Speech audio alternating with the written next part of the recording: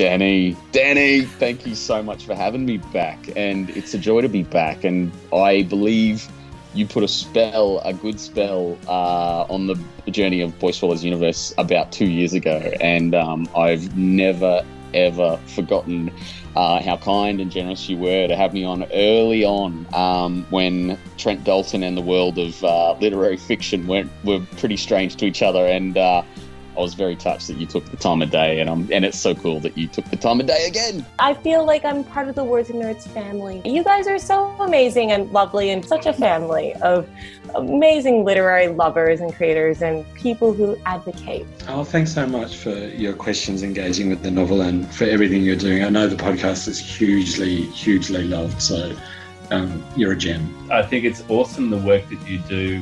You know, we're out there in this pool of like however many writers there are in this country, and we're all trying to get our book to the surface. Podcasts like this enable us to do that, and also to talk about our craft. Danny, you're a gift from heaven. I love that you're such a great supporter and advocate for not only kids' books, but adult novels too. I love your interviews across the board. Kudos to you, Danny, for getting everyone to relax so much that they open up and tell you such interesting things for the benefit of your listeners. So, Thanks, Jack. Yeah, well done. That's so true. Oh my gosh, I just told you all these things that I've never talked about before. I could edit that bit out. I could do this, and I was just so comfortable that I was like, said all this stuff. It's a special knack. Who wouldn't want to celebrate this fabulous podcast?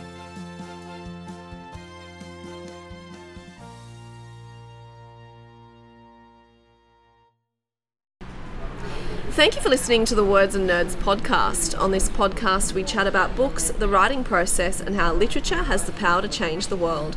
I'm your host, Danny B. Today, I'm at the Words on the Waves Writers Festival at Surf Club Lifesaving Club at Umina, and it's beautiful out here, but there will be festival noise, but I think that that's okay. It just adds to the atmosphere, I think.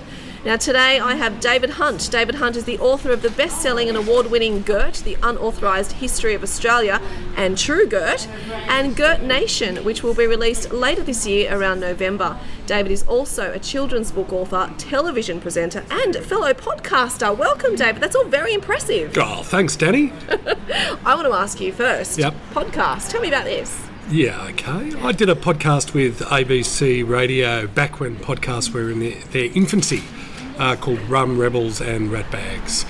So it was a meander through some of Australian history's more interesting stories in the early years of New South Wales as a colony, largely. I love it. Well, thank you for paving the way for podcasts, because now everyone listens to one. I know, I feel like the grand old man of podcasting. Maybe you can give me a few tips.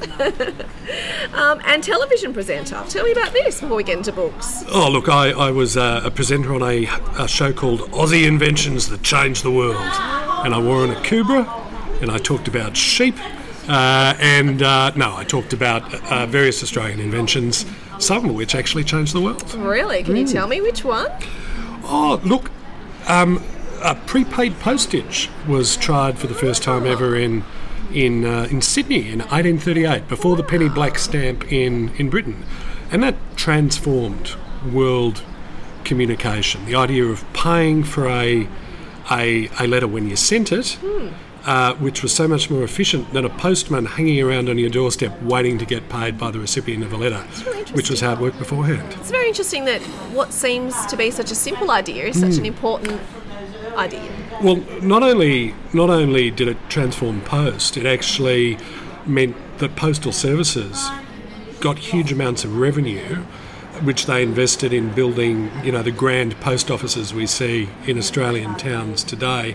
And it was the biggest money-spinning part of government at the time. So, huge change. Very interesting, and I love it. We've gone off on this tangent before we've even touched books, but that's what it's all about, isn't it? No worries. I knew that you're an interesting man, David, so I needed to delve into that stuff first. Now, your books, I don't know if you're calling it a Gert trilogy, but there's going to be 3. Well, the rate I'm going, there may be 5 or 6. But certainly there will be at least 3. That's fantastic. Can you give us a bit of a rundown, elevator pitch? I don't know if you want to talk about them as a series or you want to talk about the one that's coming out. Just give us an idea of what the book's about. Look, they're a narrative history of Australia. Goethe starts 65,000 years ago with Aboriginal, the first Aboriginal people who arrived on these fair shores, and ends with the sort of official naming of Australia as Australia in 1824. Sorry, and True Goethe is a frontier tale. The opening up of the frontier, those brave pioneers wandering out into the bush with their sheep, and looks at explorers, bushrangers, and a significant part of that book is the impact of that expanding wave of settlement on Indigenous Australians as well.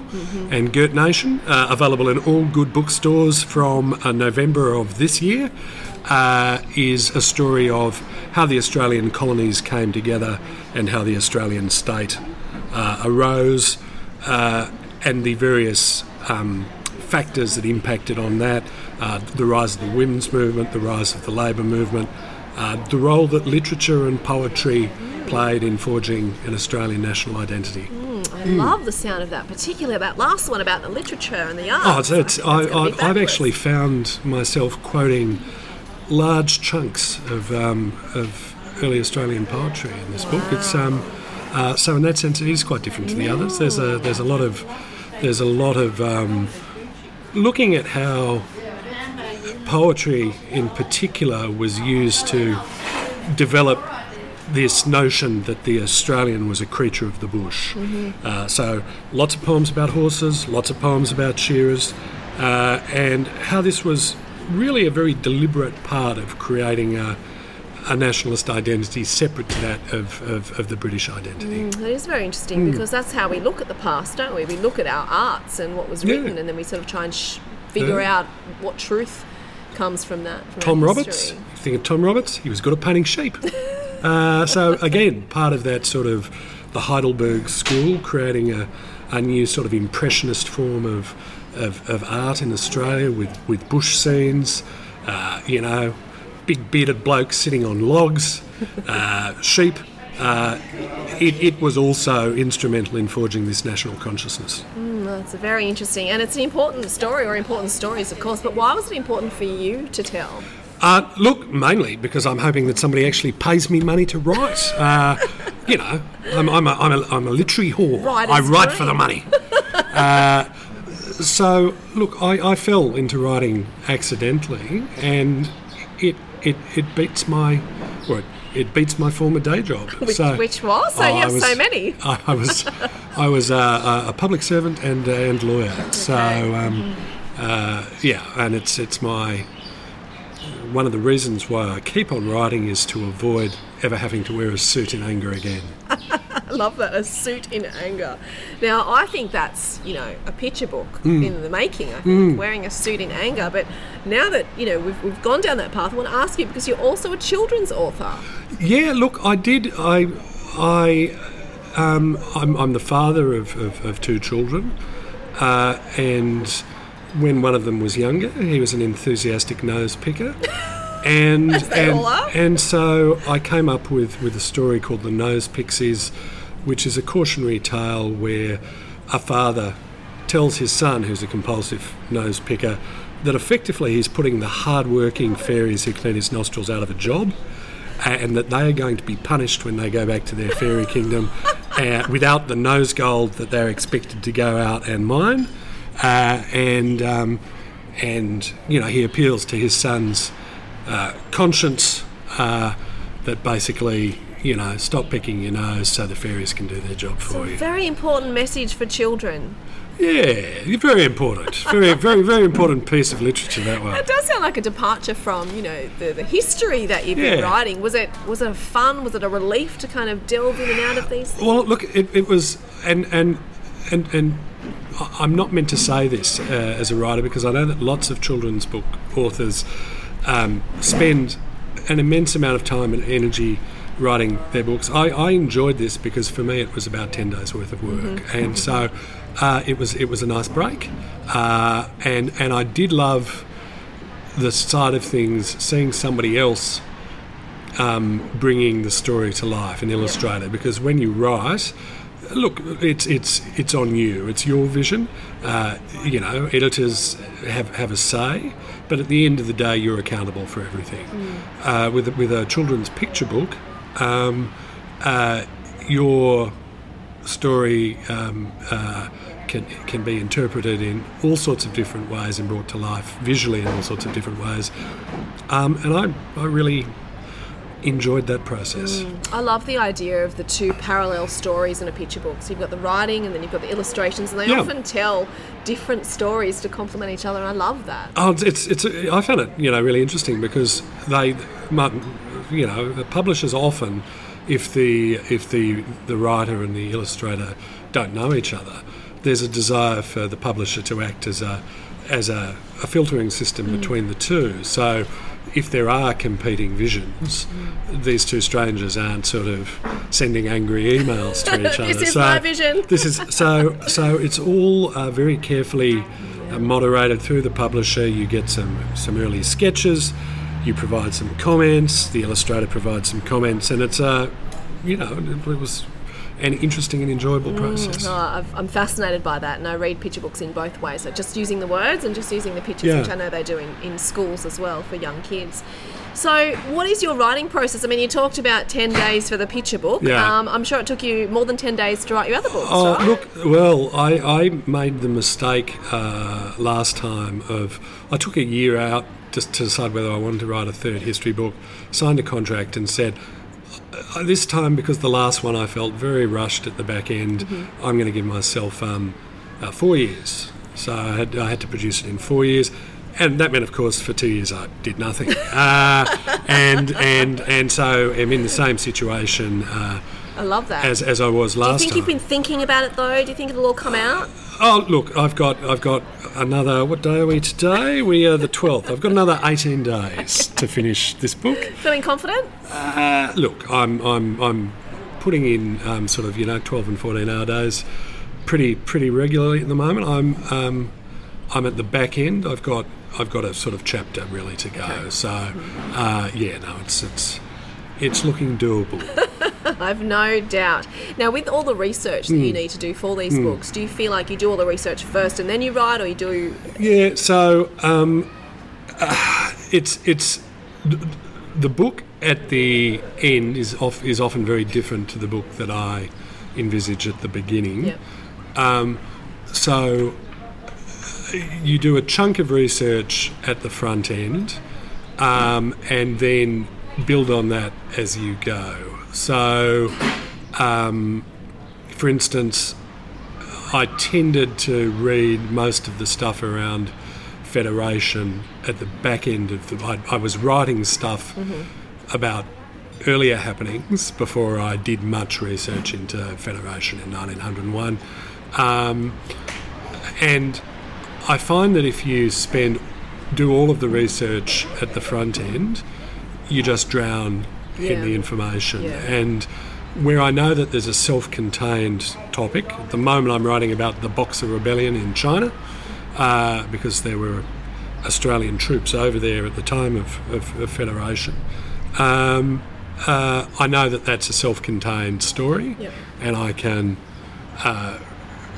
research that. I knew a little bit about it, did a little bit of research, but the detailed research is at the back end. Yeah, no, that makes sense. Otherwise it just seems like there's probably too much, and where do you start? And also you feel sort of over, sometimes you've just got to get some words on a page, right. otherwise it just piles up and feels overwhelming. So, yeah, I can see that. Yeah, research right. Yeah, at least having words on the page, you can sort of feel progress is happening. Yeah. And a lot of writing, particularly with history, where you're dealing with a set narrative, you're dealing with things that happened. Often you'll find something in 1895 that resonates with something in 1875, and then you'll go back and rewrite the 1875 bit. So it is an iterative process. But there's nothing worse than a blank page, right? No, that is correct. Now, I know you said that you're writing so you don't have to ever be an angry suit again, but I just want to ask you, as I ask all the guests on the podcast, why do you write? Is there a reason beyond that? Yeah, look, I think I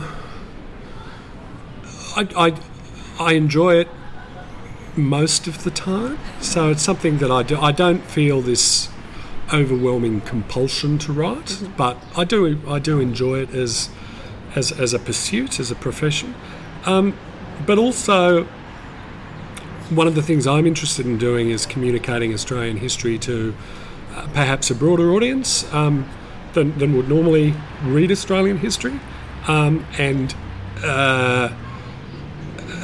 I combine history with satire. These are historians who say they are apolitical, universally liars.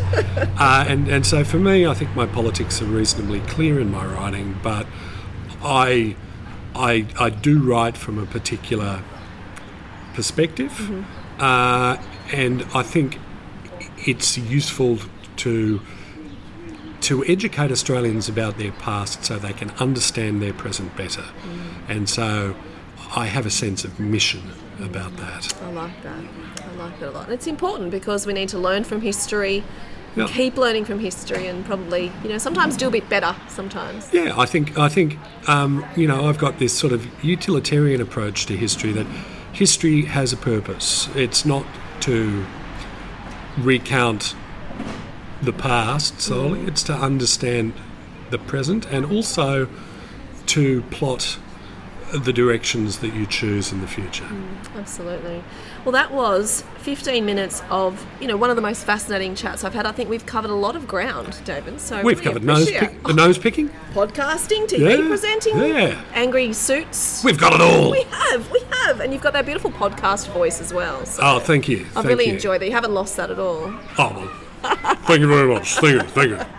Thank you so much for your time, and enjoy this beautiful view. We're sitting outside. My last one that I did interview. It's bloody freezing here. Oh, it is not. It's beautiful. Last interview I did was in the kitchen, so this is much more enjoyable. Okay. No, if you can't stand the heat, get out of the kitchen. It's not hot out here. Absolutely. Thank you. Thanks.